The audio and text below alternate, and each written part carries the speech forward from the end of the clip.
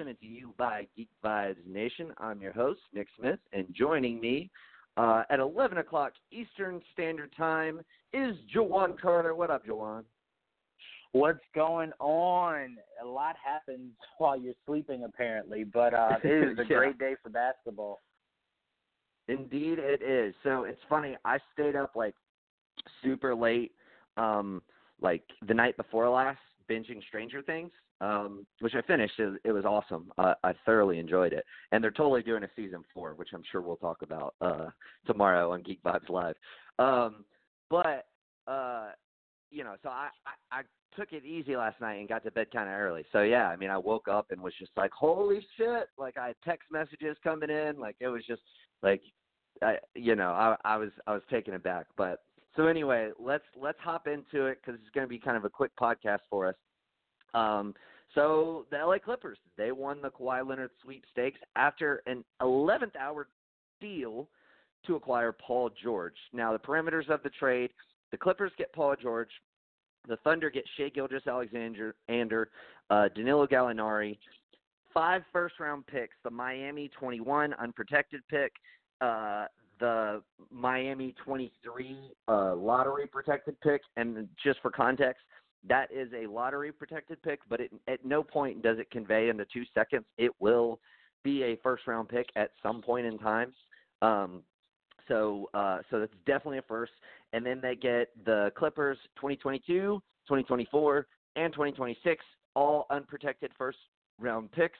They also get swap rights to the Clippers 2023 and 2025 first-round picks. Holy fucking shit, dude. This is fucking crazy. Like I was so fucking happy this morning when I saw this. I was like, oh my God, like what a way to cap off this free agency.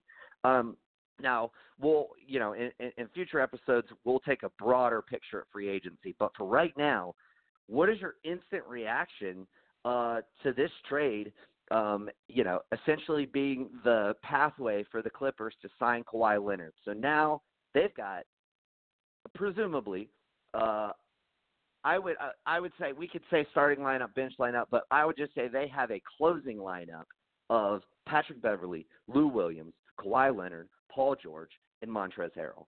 What are your instant reactions to that? That is crazy that we live in a world where you would think the Lakers and the Knicks are the marquees, but the 2 biggest free agents went to the little brother cities. Teams, rather. It's shocking. So I don't think we can continue to say the Mecca is a big draw or Lakers are the big draw, even though I think that's more so LeBron than it is the Lakers organization. But sure. Clippers and Nets, who would have thought? You told me this 5 years ago, I would have told you you're crazy. Yeah, and I think what it really shows is that like team stability kind of means more to these guys, roster construction and that kind of thing.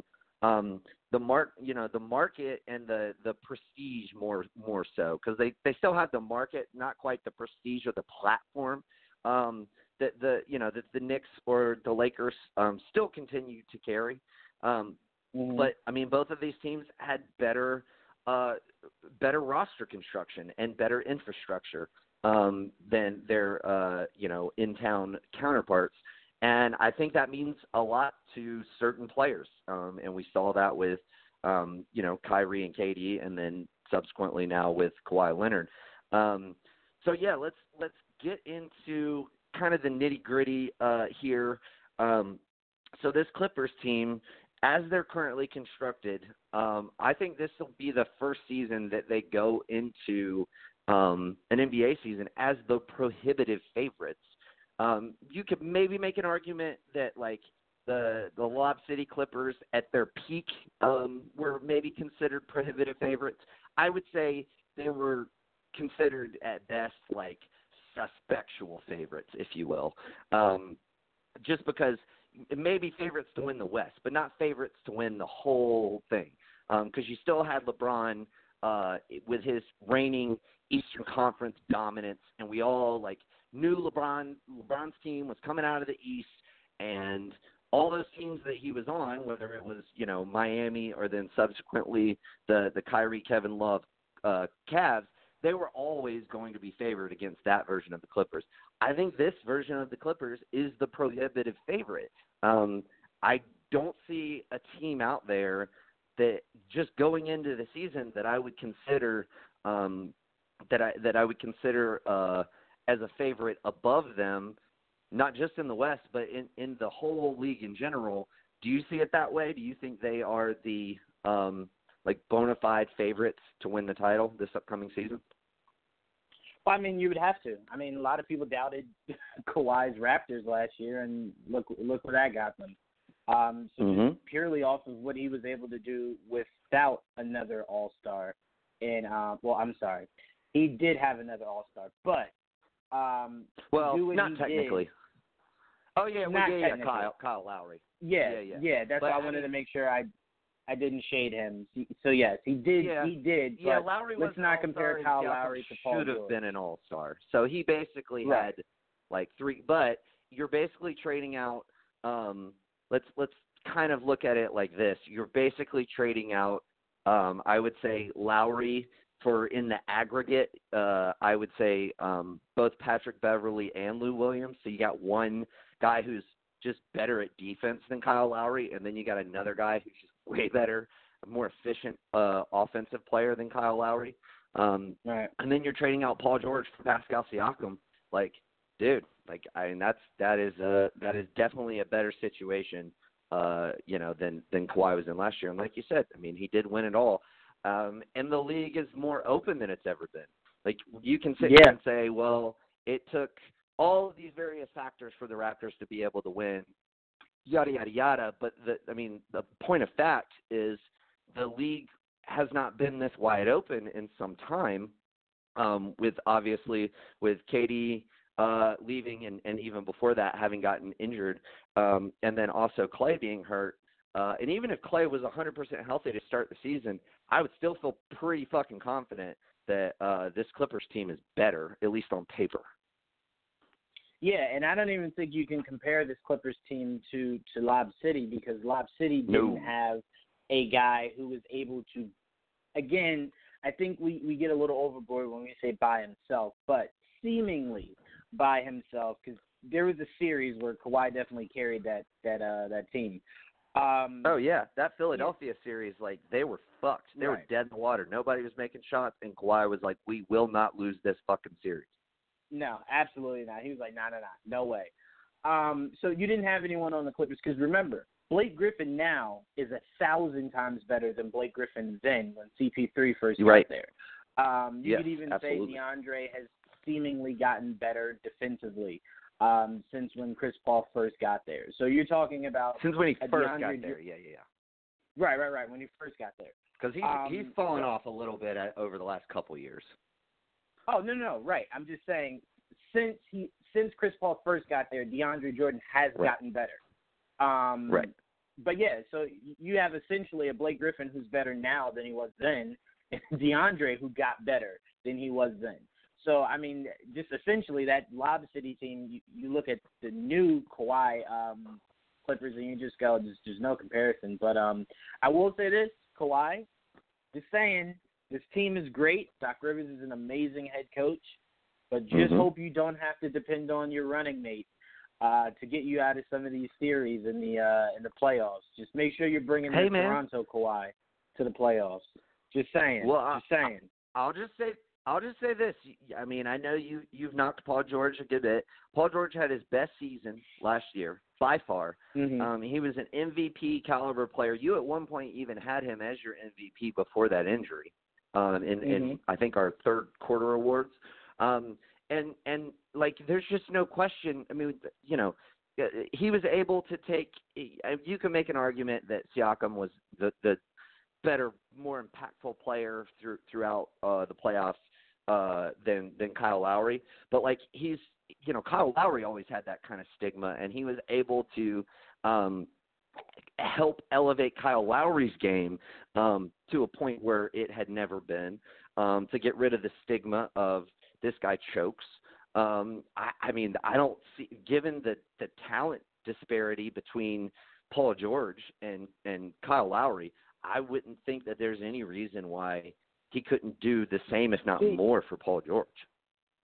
See, I want to make this clear because I don't think I ever have. I don't think Paul George and James Harden are choke artists. I just think they are better regular season players than they have been playoff players.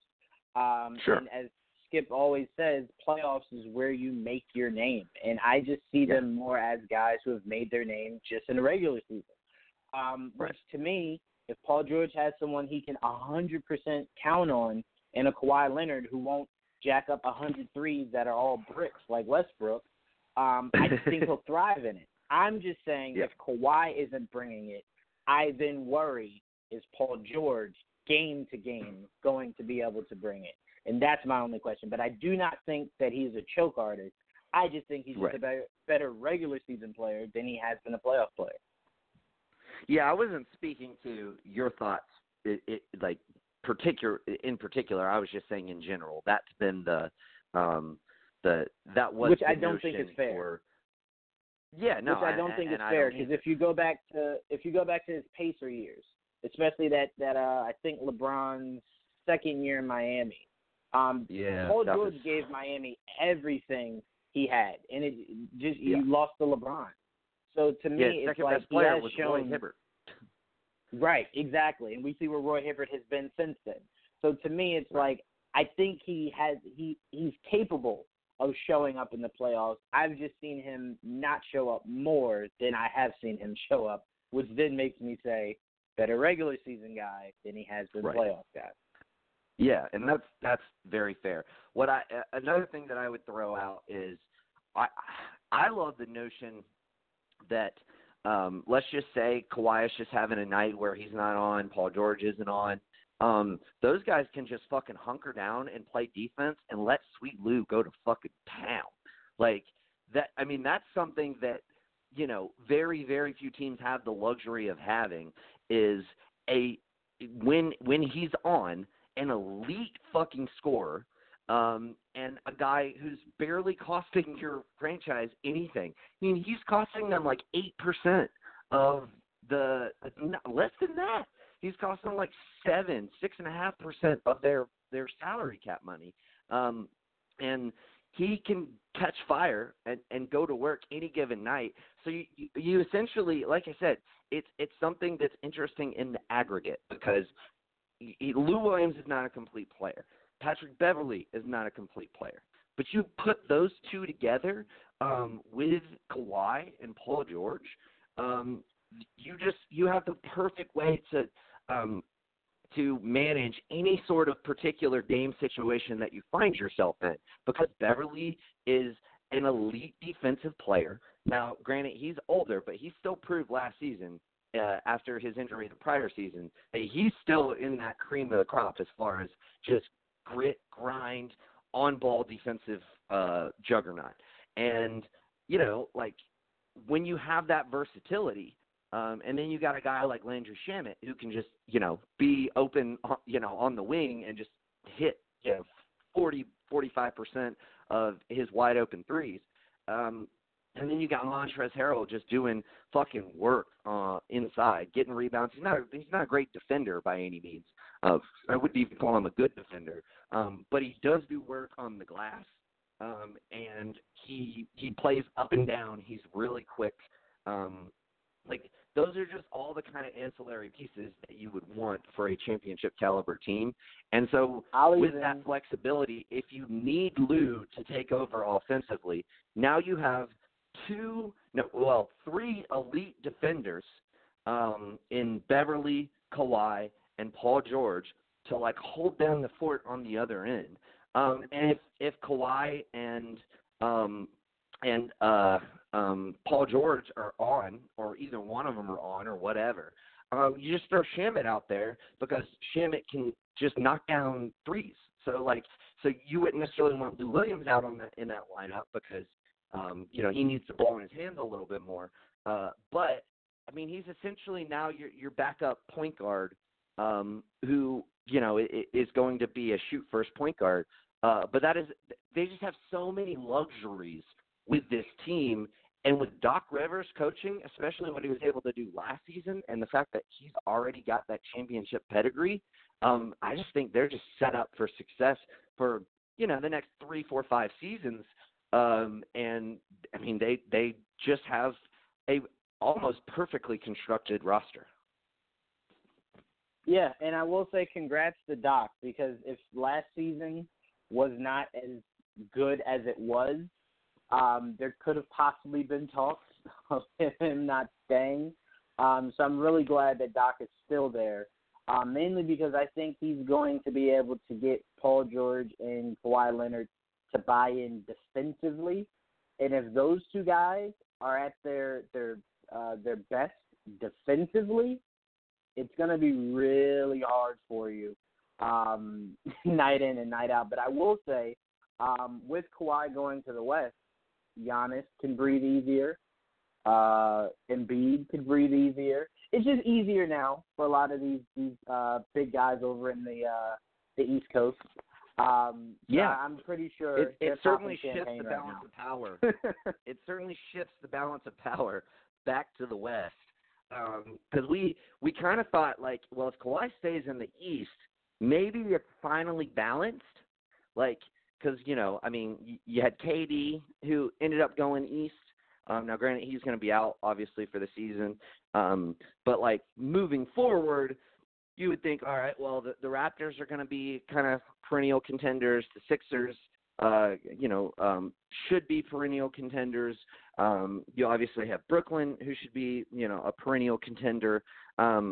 Indiana's, made some moves. Milwaukee, obviously, still in that mix. And, like, now you just kind of take Toronto out of that. I still think Toronto's a playoff team, but, like, they're absolutely, without a doubt, not a contender anymore. So, like, it shifts the balance back to the West, which is, it's just an interesting dynamic. But, yeah, I mean, I do think it opens up the East. It really makes it, in my opinion, a two-horse race now. For this upcoming season, not talking about, like, future seasons, but for this upcoming season, I really feel like it's going to come down to who's better between Milwaukee and Philadelphia. And so, yeah, I mean, those are ripple effect winners, from this decision as well, as you alluded to. I tell you what, really quickly, so we can move on. I tell you this: Giannis this season, Nick, is gonna define him for me. Not for everyone, just for me. Because if you can't get out of the East to the finals, forget winning the finals, just getting to the finals. It will tell me everything I feel as though I need to know about Giannis. That's interesting. Well, I don't 100% agree with you, just because he's still so young. But I will say this. I do think the pathway is open, but I do think if Philadelphia can stay healthy, I think they present the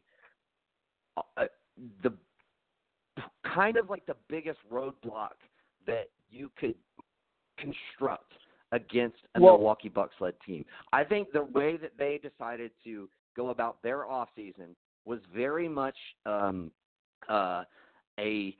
can we put together a team that would match up super well against Giannis, because they saw the writing on the wall. They said, well, Toronto, maybe they'll keep Kawhi, but, we were right there. But, like, long-term, looking forward, I think the biggest team that we have to worry about is the Milwaukee Bucks, and they constructed a lineup. And by the way, Giannis torched the Sixers last year.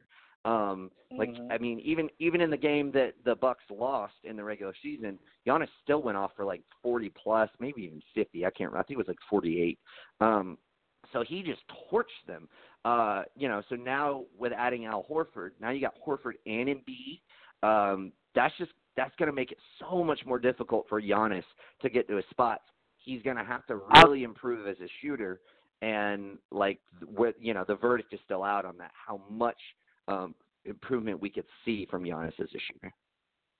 But that's what I'm saying. So the Sixers are your biggest threat, right? So let's say you can't get past the Sixers. Cool. He's still young. He still has a decade to still go to the finals.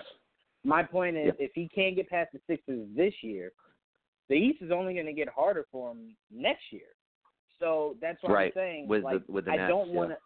Right. I don't want to think this past season was his best chance to get to the finals, because I do think that he is still better than anyone on that Sixers team. But he has to then go out there and win a series to prove that, which I agree with you is going to be difficult. But to me, if you can't do it this year, next year is going to be almost impossible. Yeah, I mean, I kind of feel the same way about Philly. Like, they've set themselves up. This is their year. They, kind of rebooted a little bit, soft reboot, reconstructed the lineup. But I think both of those teams should have that marker on them, that if you can't do it this year, then what's going to be the year that you're going to get it done? Because your rosters are pretty much in place.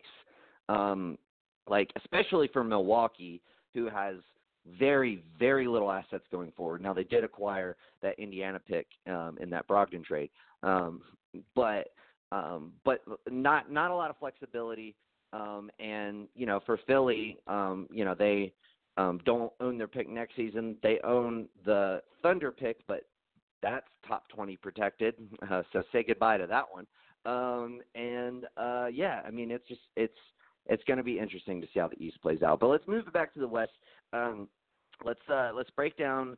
I want to talk about three different teams: the Lakers, the Thunder, and the Raptors, and how this affects each of those teams in particular. So let's start with the Lakers. They reacted to this trade by signing Danny Green to a two-year $30 million deal. So presumably, and maybe it starts a little cheaper, but on average, $15 million a year. Kentavious Caldwell-Pope for 2 years, $16 million, so $8 million a year. Quinn Cook for 2 years, $3 million, and then they're reportedly in talks with Rajon Rondo, and recently came to an agreement, according to our source Luke Alves, to re-sign him as well. I would expect the Rondo signing to happen. I'm sure they're just working out the monetary factor. It was, I think it was no coincidence that they tried to get him to agree to a vet minimum contract, and kind of tried to say, well, here's your deadline or whatever, and he was like, all right, I'm not signing that. Like, if you get Kawhi, sure, I'll sign it, but until that happens, like, dude, I ain't signing that, which is smart on his part. He should get more money than a vet minimum. But yeah, so looking at the Lakers, the moves they've made, the biggest ones being Danny Green and Caldwell-Pope, as far as monetary value anyway. What do you think about their pathway to success going forward this year into the future? Are you concerned, or do you think that because they have LeBron and AD, you can put ancillary role player pieces around them and still construct a roster that can compete with any team, take any team to 7 games, and could potentially be second or third in that kind of preseason power rankings, if you will? I mean, it depends. I told you the biggest thing that scares me about AD is, can he play a full season? And if he can, he's done better as of late. He has. He absolutely has. Always lingers. Yeah. Right. And I think if you're the Lakers, I think you should approach Anthony Davis the same way the Raptors approach Kawhi. Load management. Do load management. Don't play him as hard in the regular season, because you're going to need him 100% for the playoffs.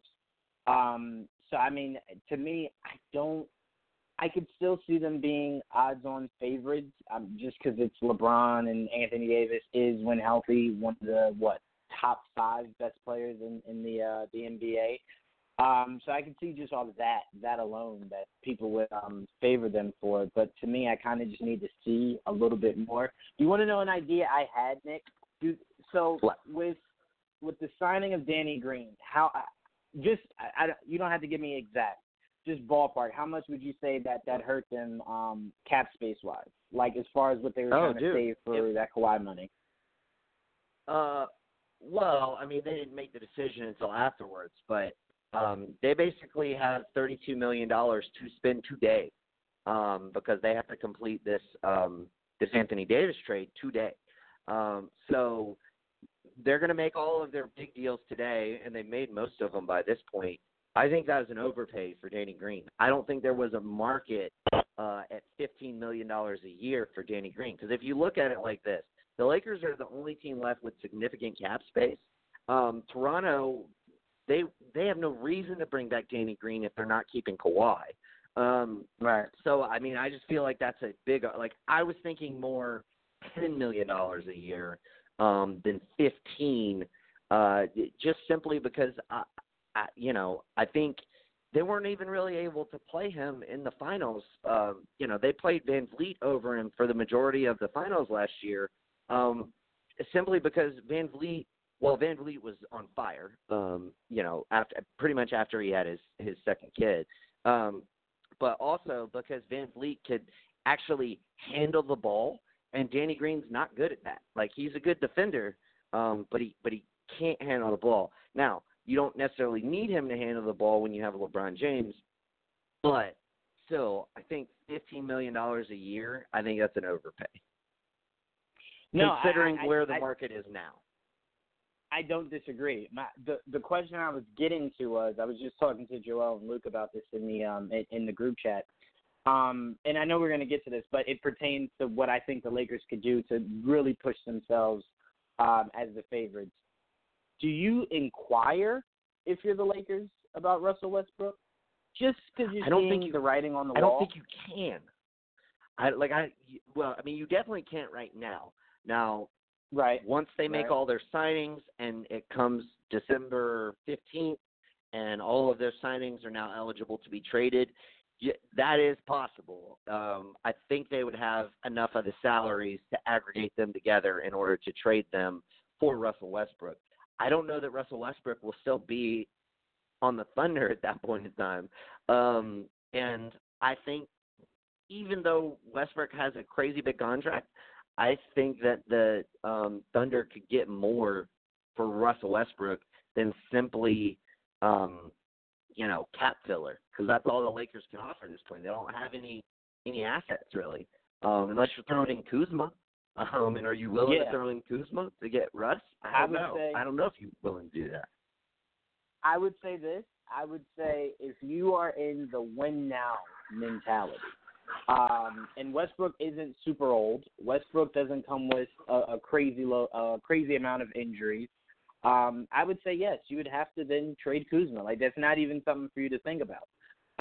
You would have to trade him. But I was just curious, as if you're the Lakers, now that you missed out on Kawhi, wouldn't that be somebody that you look over and you kind of go, we got to find a way to get another guy? Like, that would be the guy that I would assume this Lakers organization would try anything to try to go after. But you're saying you think he'll be gone well before they're able to. So that is shocking to me. I'm not saying I think he will. I'm just saying it's a possibility that he is. Oh, okay. I got you. But yeah, so to me, I don't really have them over the Clippers just at the moment. Even if they do keep Rondo, even with Danny Green and keeping KCP and Danny Green not too high on, really. But this team just kind of screams, if LeBron, knock on wood, anything happens to him, they're now looking at AD to do with the Lakers what he couldn't really do with the Pelicans, and that's a tall order with that roster. Yeah. So, and you still run the risk, if you cannot construct a championship caliber roster, you still run the risk of AD walking next season. You absolutely do. Going to happen, but it's a possibility. There's a reason that, he basically said, I'm not signing an extension. Like, I want to be with the Lakers, but I mean, as far as everything that I've heard and from all early reports, he doesn't want to sign that extension. He wants to play out this season, see where things go, and then sign the extension, probably because he can make more money doing it that way. I will say also it allows him the small flexibility, or large flexibility, maybe small probability, that he can take a look at the landscape of the NBA next season and say, fuck, man, like if LeBron really starts breaking down this year, like, and you don't have anything outside of him to really rely on other than maybe Kuzma, that would be a cause for concern for me. And I might be looking at it like, hey, like I can always pull a Chris Paul and opt in and demand it the Lakers and say, I will opt in, but you have to trade me to this team. I want to go to this team. I mean, that's certainly a possibility. Yeah, it is, and I would like my chances of that because, Knicks still have that flexibility next year. I would love my chances if his representation he ain't picking was the Knicks, anyone else. Well, just saying. I would like my chances. But if his representation was anyone except for who it is, I would feel very comfortable in the idea of he won't be staying in LA. But because his representation is who it is, I kind of feel like he'll be staying in LA. Yeah, it'd be a really tough sell for Rich Paul up to LeBron James. I feel like, I think it gets overplayed a little bit that Rich Paul is just an agent that caters to LeBron James. He's done so many things for his players to get them paid. I agree. And to put them where, they want to be playing. But I do think if there's ever a time where Rich Paul is going to try his best to have LeBron's back, it will be with AD re-signing with the Lakers. Right. But, I mean, it's going to be tough. Now, at the end of this season, the Lakers will have a first-round pick that they could deal in the draft next season. So they'll have an asset there. They can't deal it until the offseason because of the Stepien rule. But, that is at least some monicum of an asset that they will have once again next offseason. So draft night trade, I could see something like that potentially being a possibility. As far as – here's the thing. I think they really need a fucking quality point guard. I don't think Rondo is that anymore. I threw out the idea the other day that if they don't get Kawhi, I would have looked at trading for Dennis Schroeder. Really, when you look at it, Dennis Schroeder is making $15.5 million per season over the next 2 seasons. You just signed Danny Green to virtually the same deal. I would have rather had Schroeder as my point guard. He's by no means is he an elite point guard, but he's a starting caliber point guard. And have him, and then I would just choose between Danny Green and Kentavious Caldwell-Pope. I probably would have gone Caldwell-Pope as much as he's up and down and as much as he hasn't played. The reason being because you're getting him for $8 million versus $15 million. So if you make that trade, you have now Dennis Schroeder. You have a starting lineup. You have Schroeder. You have Caldwell-Pope. You have Kuzma, LeBron James, Anthony Davis, and then you still have roughly trying to do the math quickly in my head. 15 plus 8 is 23. You still have basically $8 million to spend to go out and get maybe a Marcus Morris or just somebody else, or split that up amongst guys who maybe want a little bit more than the minimum. I would have done that. And I don't think it would have cost you anything to get Schroeder. I mean, especially now that would be enough. Just that one move would be enough to get OKC out of the luxury tax. I think they would gladly do that, and then kind of sit there and be like, all right, we're out of the luxury tax. Now we have Russell Westbrook. We have all these future draft picks. We have all of this flexibility. That would have been my play. I don't know. I don't know if Pelinka even considered that as an option. Maybe, maybe not. But I think that would have been a smarter play than just using the cap space to sign guys. I just think you could have gotten him for nothing Like they would have gladly just shipped out his $15.5 million to get underneath the apron.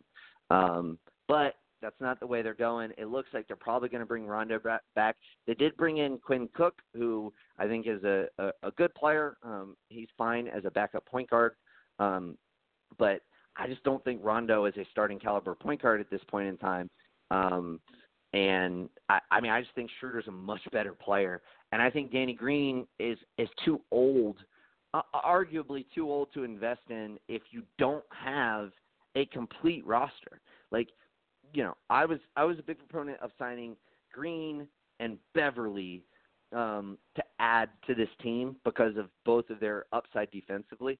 But when you don't have a guy like Beverly, when you downgrade from Beverly to a guy like Rondo, I don't think having Danny Green is as valuable as it would have been. So I don't know. I think it'll be interesting to see how they try to piece together this lineup.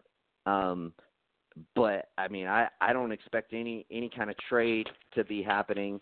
We could see something come January, but the other thing is if you make a trade for, say, Russell Westbrook, or you make a trade for, say, Chris Paul, who basically make about the same amount of money, come January, then you literally have like nobody else on your roster. That was always going to be the problem with them. If you have Kawhi, it's not that big of a problem. But if you have Russell Westbrook or you have Chris Paul, that is a much bigger problem. But, hey, maybe if you traded for Chris Paul, you could be like, Dwayne, please.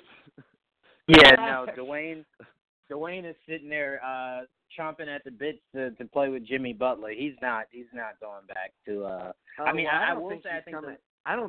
think he's done. Like my thing is he like said it. I don't think he. Oh, he said he's going to go play one more year with Miami. No, this is what he said. This is what he said specifically. He said, because someone was making the joke of like, would you come out of retirement to go play with LeBron? Like if they got Kawhi, AD. And he said, no, the only way I'd come out of retirement is to go back to Miami. And then he was making the joke, especially if Jimmy signed there. So now that Jimmy signed there, it's like, if he is going to come back, it 100% it'll be with Miami. To Miami to come play with Jimmy. Gotcha. Yeah. Gotcha. Okay. Well, I still think LeBron would try his best to make it happen, regardless. They would. I will say they're Yeah. desperate now to sign a guy like Melo if Melo was willing to take the 2 cents that they're able to offer him. They are in a position now to where it's kind of just like, well, you can't say no to Dude. like you're not in any position. Oh, my God. Juwan, you didn't even realize it. That was an excellent pun. To offer him the 2 cents monetarily, but also like the 2 cents of like, hey, dude, come off the bench. Don't play iso ball. At least try defensively. Nice. That was definitely, pun unintended, but very, very well done. Thank you. But yeah, so it'll be really interesting to see what the Lakers come up with. We should have this roster constructed by the end of the day, mostly, I would imagine. At least the use of their preliminary cap space, and then we'll see what happens with the rest of the vet minimums that they're able to do. Maybe the room exception comes later, but they desperately need to use the rest of this cap space today. Right. All right, but let's move on. We got 2 more teams to talk about. I want to talk about first the Raptors, and then we'll get to the Thunder, because I think the Thunder are kind of in the most interesting situation. For the Raptors, you still have like some good young pieces. You still have Siakam, obviously. You still have OG Anunoby. You still have Fred VanVleet. If you want to throw Norman Powell into that mix, you can. I may or may not, but those are at least 2 to 3, possibly even 4 really good young pieces that you can build around going into the future. My biggest question is, if you are Toronto, I think given the way the East has shaken out, you could easily make the playoffs next year with this team. With, Lowry, Powell, Anunoby, Siakam, and, we'll say Ibaka as your starter. and then Gasol and Van Vliet off the bench. That's a 7-man rotation that is a playoff caliber team in the Eastern Conference, in my opinion. But do you prioritize that, or do you look at trying to say, well, maybe we can ship out Ibaka, expiring contract, Gasol, expiring contract, Kyle Lowry, expiring contract? Do you prioritize maybe moving those guys in order to really kind of retool around your young pieces and maybe not concern yourself with making the playoffs? How would you approach this situation, Juwan? And furthermore, how do you think the Raptors and Masai Ujiri will approach this situation? Well, call me crazy, but I now consider Toronto a destination. And the reason why is if you're a star player, right, excuse me, and your free agency is coming in the next 2 years, you have to look at what the city, not the city, I'm sorry, what the entire country embraced Kawhi in. And you have to kind of look at that and go, yeah, I'd like that. I'd like the entire, like all of Canada on my back and praising me. And if I'm here long term, I can win them more than one championship. I'll definitely right. And like we said on the show before, Toronto's a big market. Like, yeah, it's a big market just in general because it's a huge city. But it's also, like you said, a big market because you not only have that city behind you, you have the whole fucking country of Canada. That is their one team. Right. So I think they could make plays for a possible big free agent. Now, who that is, I won't get into that. I'll wait for free agency to come.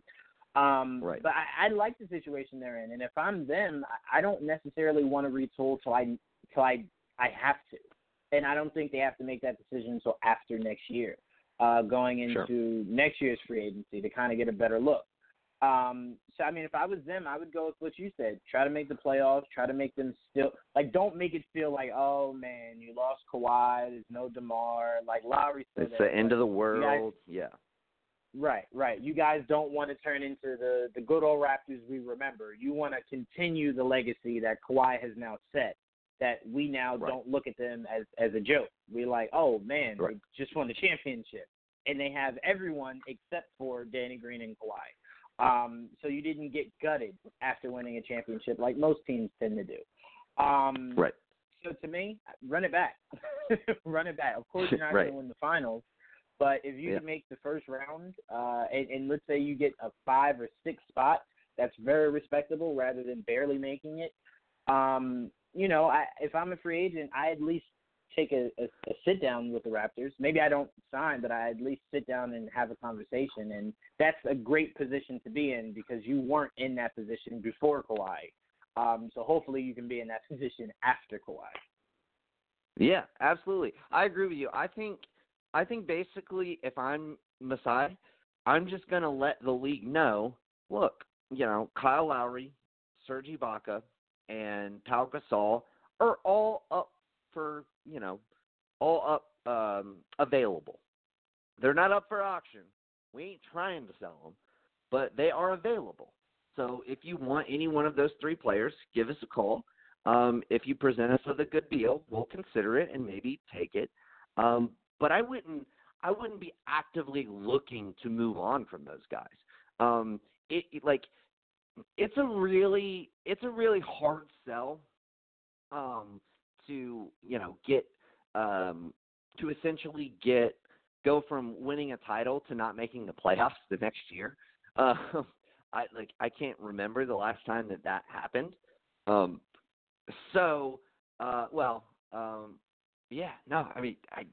don't know if that's ever happened before.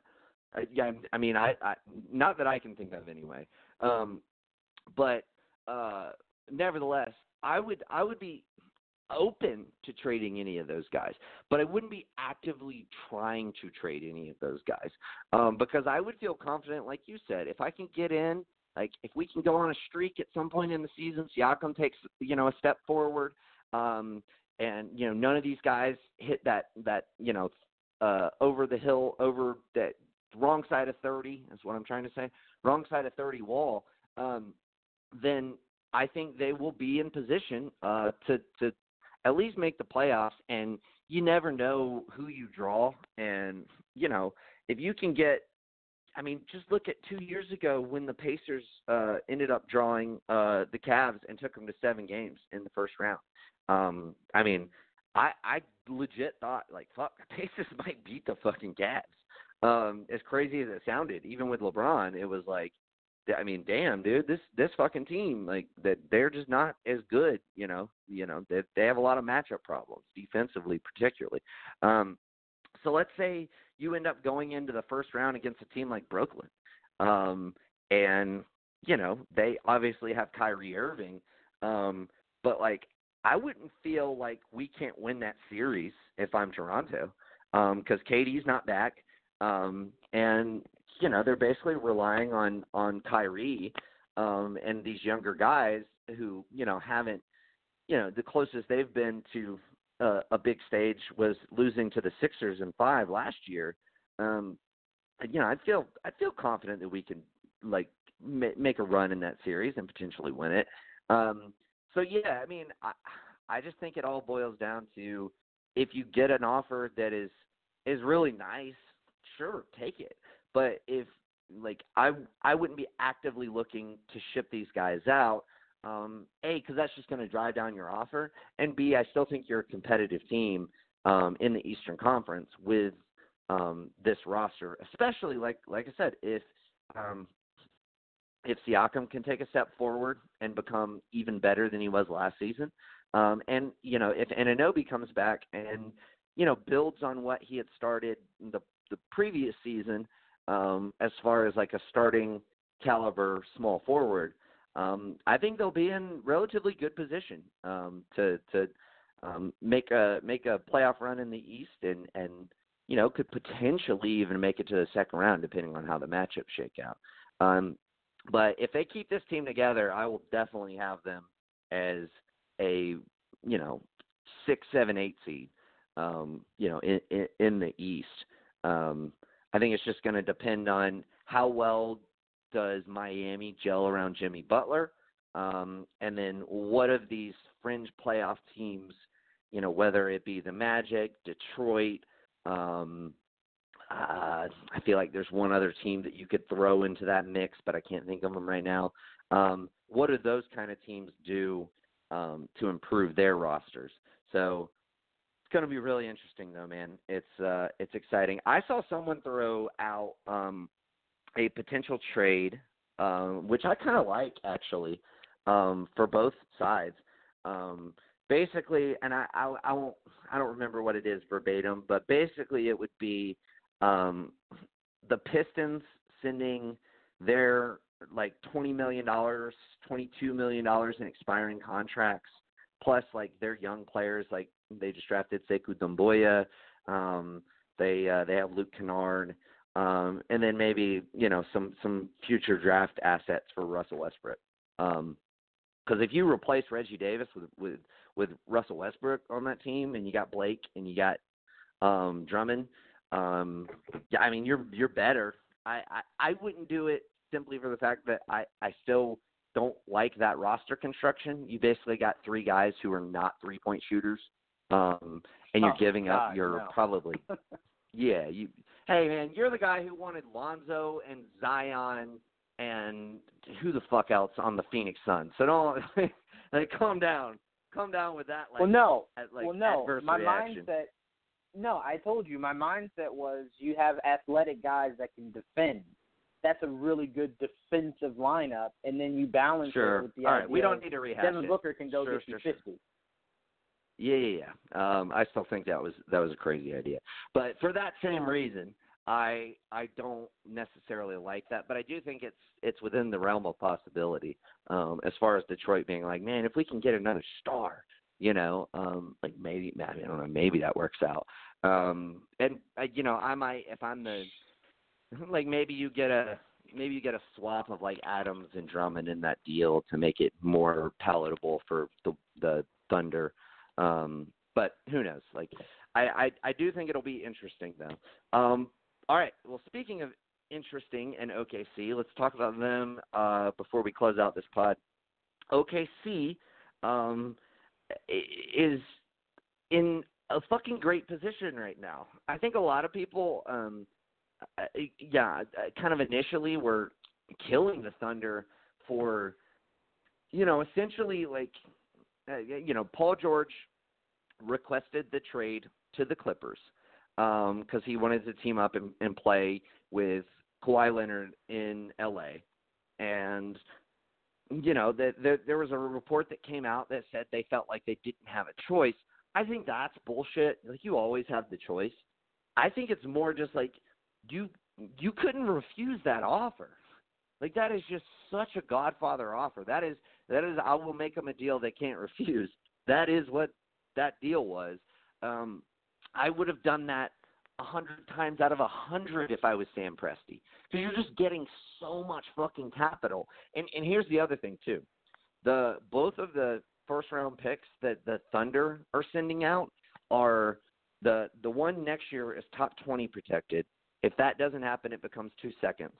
The one to Atlanta in 2022 is top 14 protected. If that doesn't happen, it becomes 2 second-round picks. So you may not only be potentially getting yourself, these 5 future first-round picks, these 2 swap rights. This may also make the difference in you retaining your own 2 first-round picks and instead conveying 4 second-round picks. So I think that honestly, like, I think this was just too good of a deal to pass up. Not to mention, you get Shai Gilgeous-Alexander, who I'm super fucking high on. I love Shai Gilgeous-Alexander. I think he will be a terrific player. But you also get Danilo Gallinari, who I think is a very good trading chip. I mean, just picture a team with, okay, let's if the Magic didn't already have 17 power forwards on their roster, but a team like the Magic who are kind of cash strapped, but picture you could flip Timofey Mozgov and a first-round pick for a guy like Danilo Gallinari. I haven't had a chance now to, like, scour the league and come up with 13 different trade possibilities for Gallinari, but I do think they're out there.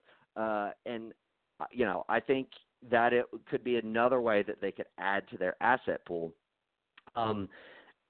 My biggest thing with this trade, everybody kind of it suspects that essentially they are going to just shut it down and rebuild and trade Russell Westbrook and all this shit.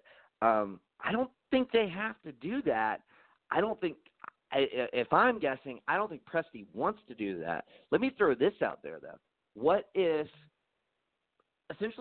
you could get this deal for Paul George, and then you could give maybe half of that pull up to get Bradley Beal?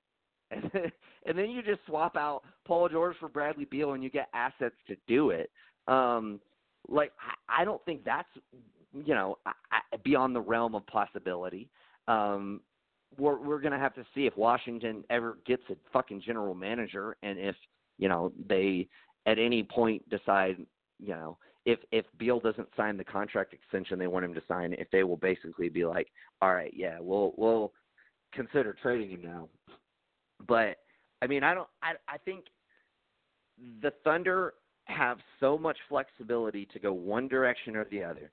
With all the assets that they've accrued, they could throw all of those back in to get another player or two around Russell Westbrook to kind of retool and stay competitive, or they could, trade Russell Westbrook and get even more assets, or they can keep Russell Westbrook, try to remain, as a fringe playoff team, that, essentially a la the way that they did before they were able to acquire Paul George in the first season after KD left. And, run it like that. They just have so many options, and that's the kind of place that you want to be in as a GM. And I think in this trade in particular, I think both teams won, because if you're examining the Clippers, they gave up so much to get Paul George, way too much assets to get Paul George. But they weren't just getting Paul George. They had to make that trade in order to get Kawhi Leonard. So they gave up all of those assets to get both Kawhi Leonard and Paul George. And when you do it like that, that is not too much to give up to get both of those guys at all. Like, that's a very fair swap, if not like more advantageous for you. But if you're looking at it from the Thunder side, they got so many assets for one fucking dude who they basically gave up not a whole lot to get him. Yeah, Oladipo turned out to be really good, but he was never going to be that good paired next to Russell Westbrook. So I think it's a win-win, in my opinion. And I love the flexibility that Presti and the Thunder have going forward. And essentially just being able to chart the path that they think best fits them, whether it be short-term, long-term, or, just on their terms. So I love it. I think Presti, basically he had the Clippers over a barrel and, said, look, like, I don't care if Paul George demanded a trade. Like, we don't have to trade him. If you want him and you want to be able to get Kawhi Leonard, you are going to give us everything, virtually everything. And, I guess they were willing to let him keep Landry Shamet. But, like, other than that, I mean, they got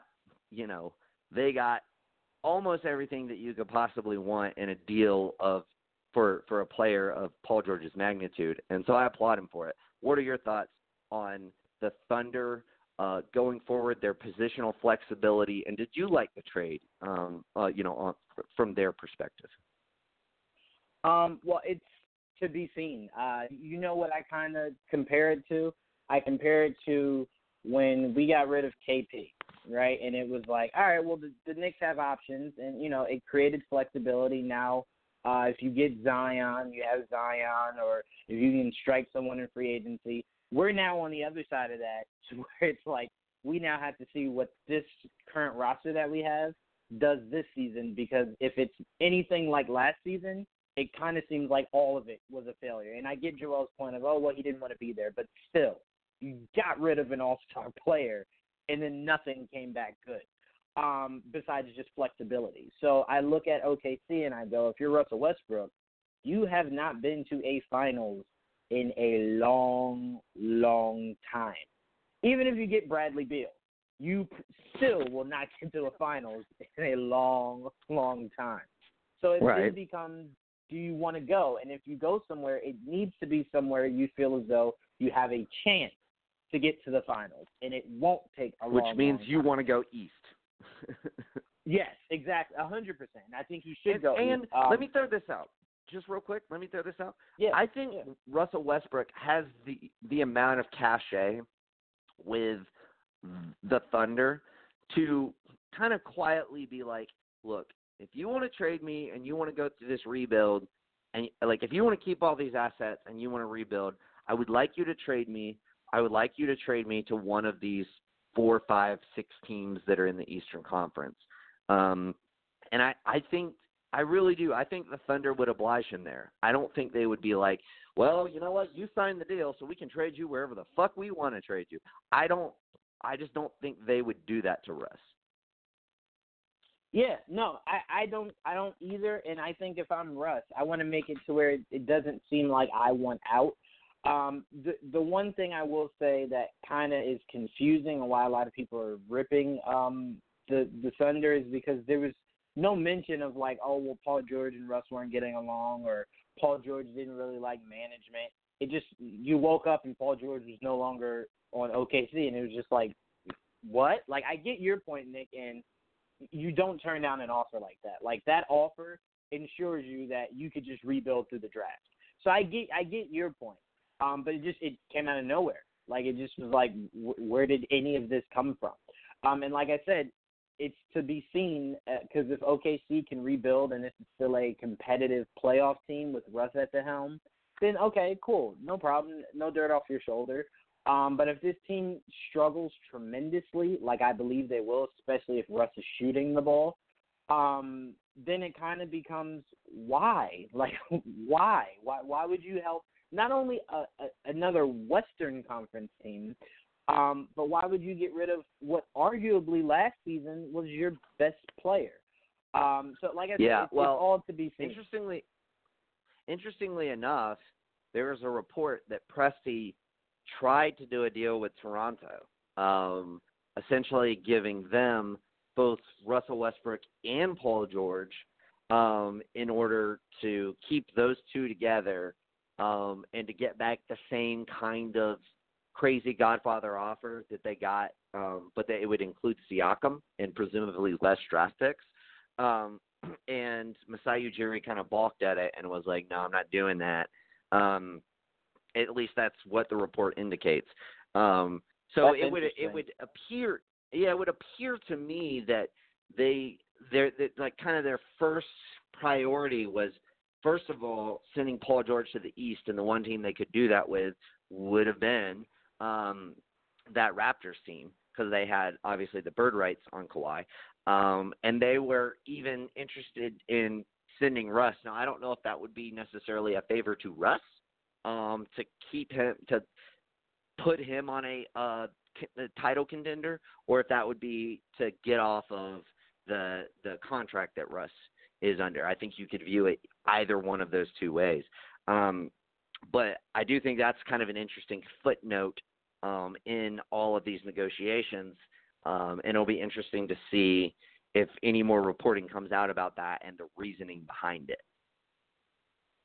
Yeah, there's something that we don't know that we will then know. But if you're Toronto, I'm really curious on why you don't necessarily say yes to that. I mean, if they're allowing you to keep your other young assets and you're just giving up Siakam, why? Especially because you want to sell that fan base that you can not just be competitive, but championship competitive. And I think that roster, the way it's constructed with Paul George and Russell Westbrook, I don't really get how you say no to that. So I'm curious if maybe it was a bit more Toronto was asking for. OKC was asking for that. Toronto was just like, I'm not giving you all that. Like, no, not all that. Because my guess would have been they wanted Van Vliet, they wanted Anunoby, they wanted Siakam, the necessary salaries to match. So I would think that, like, from there, Gasol and Lowry would probably be enough to do it, but maybe it would take another small salary to throw in there. But I think that would be enough to make the cap work. Especially when you get into numbers that high, it's easier because it's 125% of the salary you're sending out that you can take back in. So the higher numbers you get, the more flexibility you have between your two numbers. That you can to where you can construct that deal. So I do agree. I think there had to have been more to that. But the reason they would have been asking for that is because, if we just deal, like, I'll assume this. I'll assume they wanted the 3 first-round picks and the pick swaps, and then they wanted the extra players from Toronto, but because they weren't going to be able to get the 2 Miami picks because they didn't own anybody else's picks. So I think they basically said they tried to have those two teams compete for the rights to have Paul George, and they were willing to throw in Russell Westbrook as kind of like a bonus, or who knows, maybe to get off the salary, maybe to do Westbrook a solid. We don't know. But, like, I think the Clippers were just more in a position to be like, we can't fucking lose Kawhi Leonard to the Lakers. We can't do that. We have to fucking get him. So we will give them everything, like all of these fucking pieces, so we can get Paul George, so we can get Kawhi. Yeah, and to me, I kind of just feel like if you're OKC, again, so we hear more, but just going off of what we know just right now, you were not in the same situation that Spurs were in. Because remember how Kawhi was like, "Oh, I want to be traded to the Lakers," and it's like, well, there's no way in hell I'm trading you to the Lakers. There's no way I'm trading you to anyone in the West. You're going East. So to me, I kind of feel like if you're OKC, that's why I think they're going to end up trading Russ and just rebuild, because it's like, why would you make another team in the West stronger? Like, I'm pretty sure there would have been more desperate teams in the East that would have jumped at giving you everything for Russell Westbrook. Maybe not as good as what the Clippers gave, But I'm sure someone in the East has something close. And maybe could have even added in a few more players. So it's kind of like you to send them west kind of just seems like that's you saying like, oh, well, we'll rebuild. You know, we draft pretty well. We drafted Durant, Westbrook, Harden, Ibaka. We can do it again. That's kind of what it feels like. That's why I'm like, I don't see West staying. He has to be going because that seems to be the move you make when you make another Western team better. You're saying I'm done. I'm reshuffling the deck. Yeah, well, I would say this. I don't think it necessarily says that per se, but where I do agree with you is you're basically saying, yeah, I mean, we're just going to take the best offer. And we've seen time and time again teams trading their players to other conferences, to the other conference, and maybe not getting the best offer, but they wanted to, they didn't want to have another team get better in their own conference because they still wanted to compete for a playoff spot. Even if they're not competing for an NBA title, like if you're OKC and your ultimate desire is to still compete for a playoff spot, you just made it way harder because not only did you make the Clippers better, the West is so deep as far as talent is concerned. You took a step back, and then there could be other Western Conference teams that would have been beneath you, jump you, so that you're not making the playoffs. So what I think it says is more so their priority is not making the playoffs with this deal. Now, that could change if they could piece together some pieces to go get, like I said, a guy like Bradley Beal. If they could pull something like that off, that kind of resets the deck and changes the perspective. But I don't think that is ultimately I think ultimately they're cool with going either way, and that's what this deal spells to me. It like I said, it all comes down to flexibility, and they ultimately, OKC and Sam Presti are just like, hey, we're gonna make the move that best suits us going forward in the future, and we're going to make the move that gives us the most flexibility as far as if we can make a trade, we will do it. If we can't, we can trade Russ, or we can just keep Russ, and he's the guy who stayed, and we'll just kind of retool around him and put different pieces around him to maybe make a run at the 7th or 8th seed like we did when KD left. That you just have all that flexibility. It's great. I really like it for them nevertheless. Also, with this whole Paul George to the Clippers thing, what it makes me feel, and I heard this talked about by pundits a lot, they should do away with tampering. This was clearly tampering, not from team to player, but from player to player. This was 100% tampering. Yeah, but tampering we saw the doesn't tampering. matter. Yeah, I mean, we saw it throughout this whole, this whole offseason. That's why they should just get rid of it. Just get rid of it. Right. Well, here's my thing. I'm fine with the way that they have it set up now.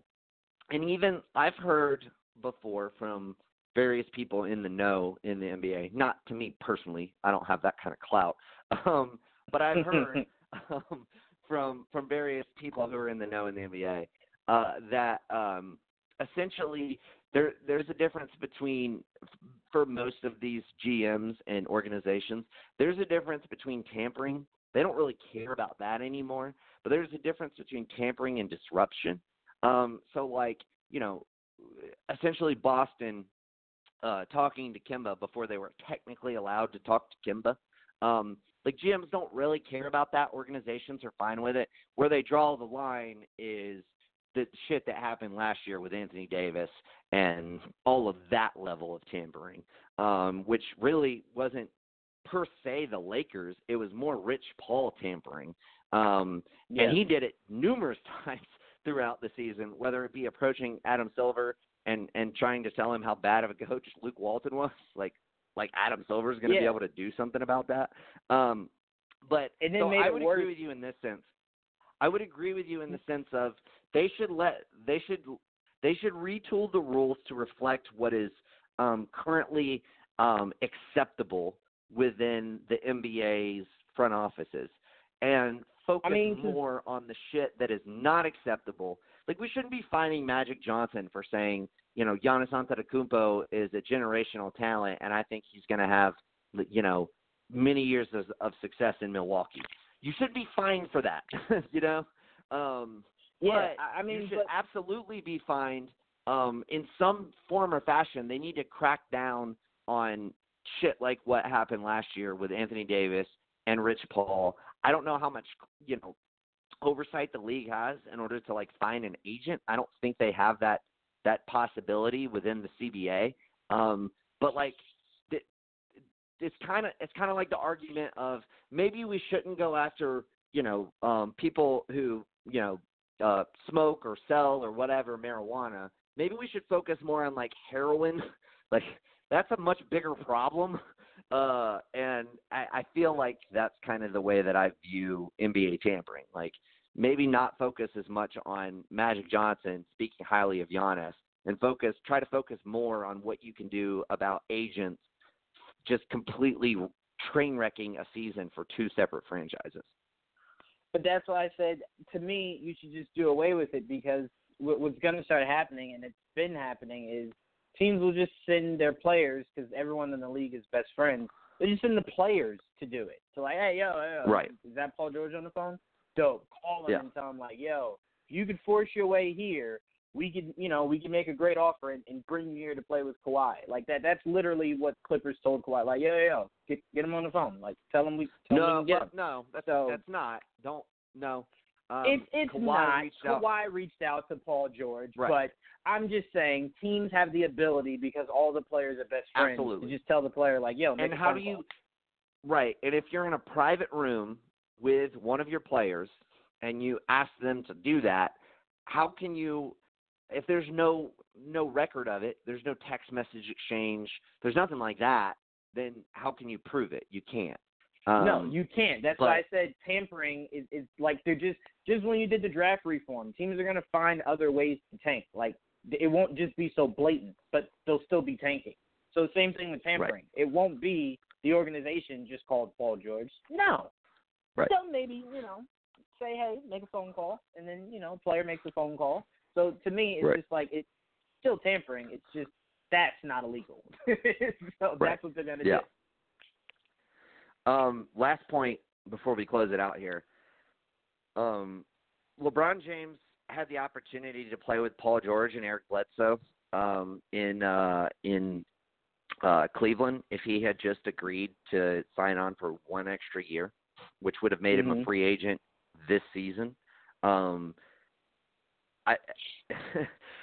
I think that is fucking hilarious, and I think that is one of the all-time what ifs. In my opinion, what if he had agreed to that? For several reasons. One, the Lakers wouldn't have gotten anybody last year because the two people who were rumored to go there were LeBron and Paul George. They would have been on Cleveland up until this offseason. And then both those guys would have been able to go and team up together after playing a year together, maybe winning a championship in Cleveland. They could have fucking gone to the Lakers and been like, hey, we're gonna fucking start over here. And Bledsoe would have been a free agent too, so if he worked out with him, he could have come with him. Obviously for not nearly as much money as he signed with the Bucks, but who knows? I think it's very interesting, and I just wonder. Just a part of me wonders what goes on in LeBron's head, like if he plays any of this back, like just like normal people do. Like, man, what if I fucking did that? Like when he lays down to go to sleep, like does he play back shit in his head like that? And he would tell you he doesn't. I'm sure, but I think there's got to be some small part of him that's just he's human like the rest of us. I mean, all of us do it. We all fucking from time to time, we'll sit and think, fuck, man, what if I had done this? What if I had done that? It's just human nature. I'd be very interested if at any point in time LeBron is an open book enough to really kind of answer that question. Because I think if you had go ahead. No, I was just going to say, I completely agree with you. I think he does. And I think he looks at certain things and he just goes, man. Like, one of the things I think should have happened that I kind of think he might have said no to was when Cleveland was at like a wits end with Love, and it was being talked about if if you're Phil Jackson, do you call Cleveland and say, I'll give you Melo, give me Love, and like we can make this work. And I kind of feel like LeBron was like, no, I'd rather Kevin Love. I don't really want Melo, and it's like kind of think Melo would have helped you out a lot more against the Golden State Warriors before Durant got there. Maybe. Rather than what Love did. But, but I will say this. If you watch that Summer League game last night, there was a particular player LeBron was very chummy with that I haven't really seen him chummy with, and that was DeMar DeRozan. He even made a post, like an Instagram story about it. So I'm just saying, keep an eye out on that. Keep an eye out on that because I don't think San Antonio Spurs are 100% sold on Spurs. And keep in mind he's on the Spurs, and they don't like to do deals with the Lakers. So they really don't. They really don't. But if you were able to get Kuzma and some contracts that were either expiring or had a 2-year lifespan, maybe you would consider it. I don't know. But yeah, it's just interesting what if scenarios, if you will. That'll be our what if scenario of the day. But yeah, man, the league is going to be fucking crazy this year. It is wide open. As I said, to start off the podcast, I do think the Clippers are the prohibitive favorites, but I definitely think that there are two handfuls of teams. There's like 8 to 10 teams who could win it all this year. I mean, obviously the Clippers, the Lakers, I think Utah made a lot of steps forward as far as their team. The Rockets, I think, are very heavily still in the mix. You have Milwaukee, you have Philadelphia. That's 6 right there. There's some that I'm missing, I'm sure, but like there's more parity. I can only imagine the enthusiasm that Joel feels right now. There's more parity. It's a lot going into this season than probably we've seen in. I mean, think about it like this: like there, during LeBron's reign in the East, it was just like it's probably been since LeBron joined Miami. Honestly. Yeah. I mean, would that make sense to you? Like before he joined, there was Boston, there was Orlando, there was Cleveland, all in the East. Chicago was there when Rose was healthy, and then in the West, you had the Lakers, you had the Spurs, you had Dallas.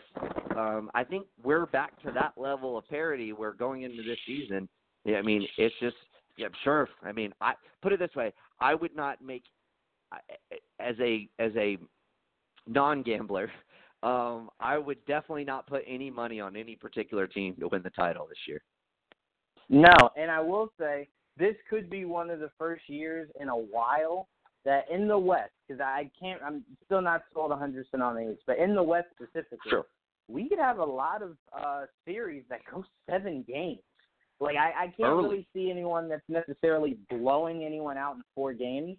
I could see like first, second, and third round kind of all going 7 games, which is great for the NBA. And we got a little bit of that last year, but mainly because of how Denver orchestrated their way into a 2 seed, and then the rest of everything else kind of broke out the way it did.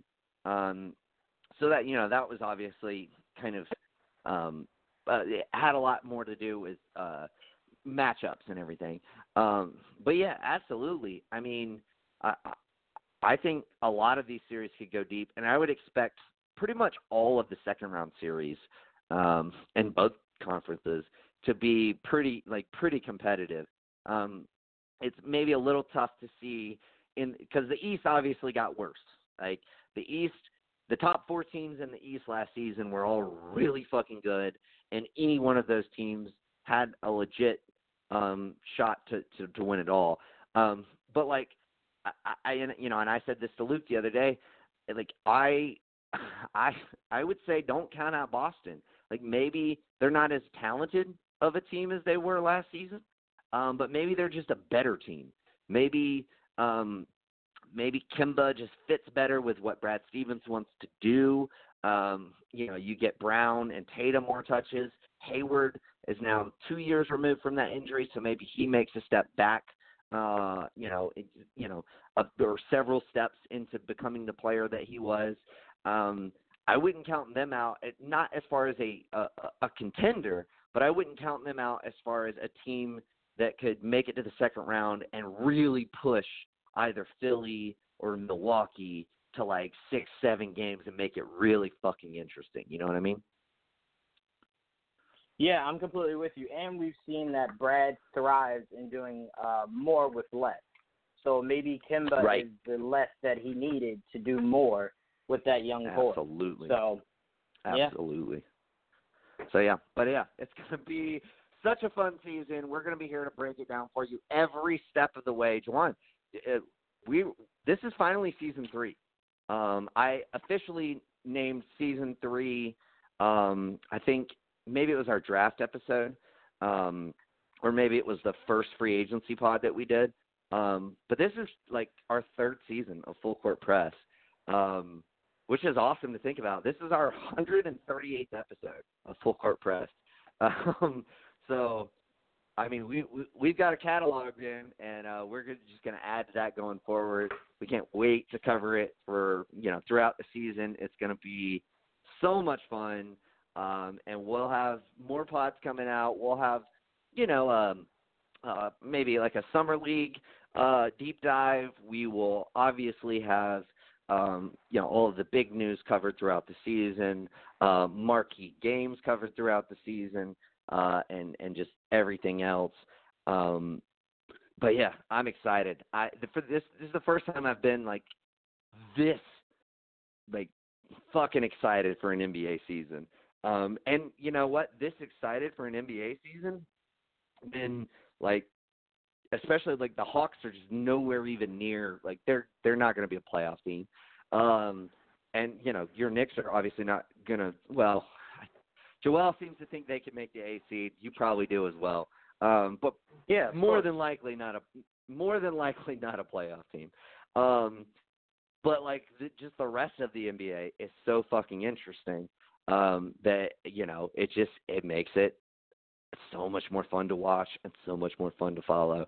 So it's going to be great. Juwan, we got Geek Vibes Live coming up tomorrow at 3:00. What else we got? Anything going on with the website? Anything we need to plug here? Yeah, we just did a Geeks Against the Grain about Spider-Man Far From Home last night. Check that out. We also are doing something with Stardust, app where you can get up-to-date thoughts on movie reviews, trailer reviews, TV shows, and also, like you said, Geek Vibes Live this Sunday. Also, we may have an interview with someone from the cast of Far From Home, so stay tuned for that. Ooh, nice. Well, that's fucking exciting. Yeah, all good things coming down the pipes via Geek Vibes Nation, so be sure to check it all out. I would imagine we'll be back for another episode of Monday Sucks coming up this Monday, Dane's new show. So keep an eye out for that. We'll be back next week as well, and Wrestling Geeks Alliance will be just keep an eye out for it. I can't keep track of when the fuck Dane's doing that show anymore, but it will be available. There will be episodes very soon, so keep an eye out for that as well. I think there might be one later today. I think that's what they're doing. So might even be as early as later today. But nevertheless, super fun episode, Juwan. We're all geeks for what's happening, what's going to happen. I can't wait. Can we just start the season already? Can we just I'm with you, man. It's funny. We went from can we just end the season already and get to the draft and free agency to can we just start the season already? Fuck, dude. This is so fucking awesome. But yeah, all right. I'm gonna stop rambling. We're gonna end it there. Check out all of our stuff. Go visit gvnation.com. Some great articles up there. So check that out, and we will see you next week. Well, Juwan and I will talk to you tomorrow, but specifically for Full Court Press, we'll see you next week. Until then, peace. Peace.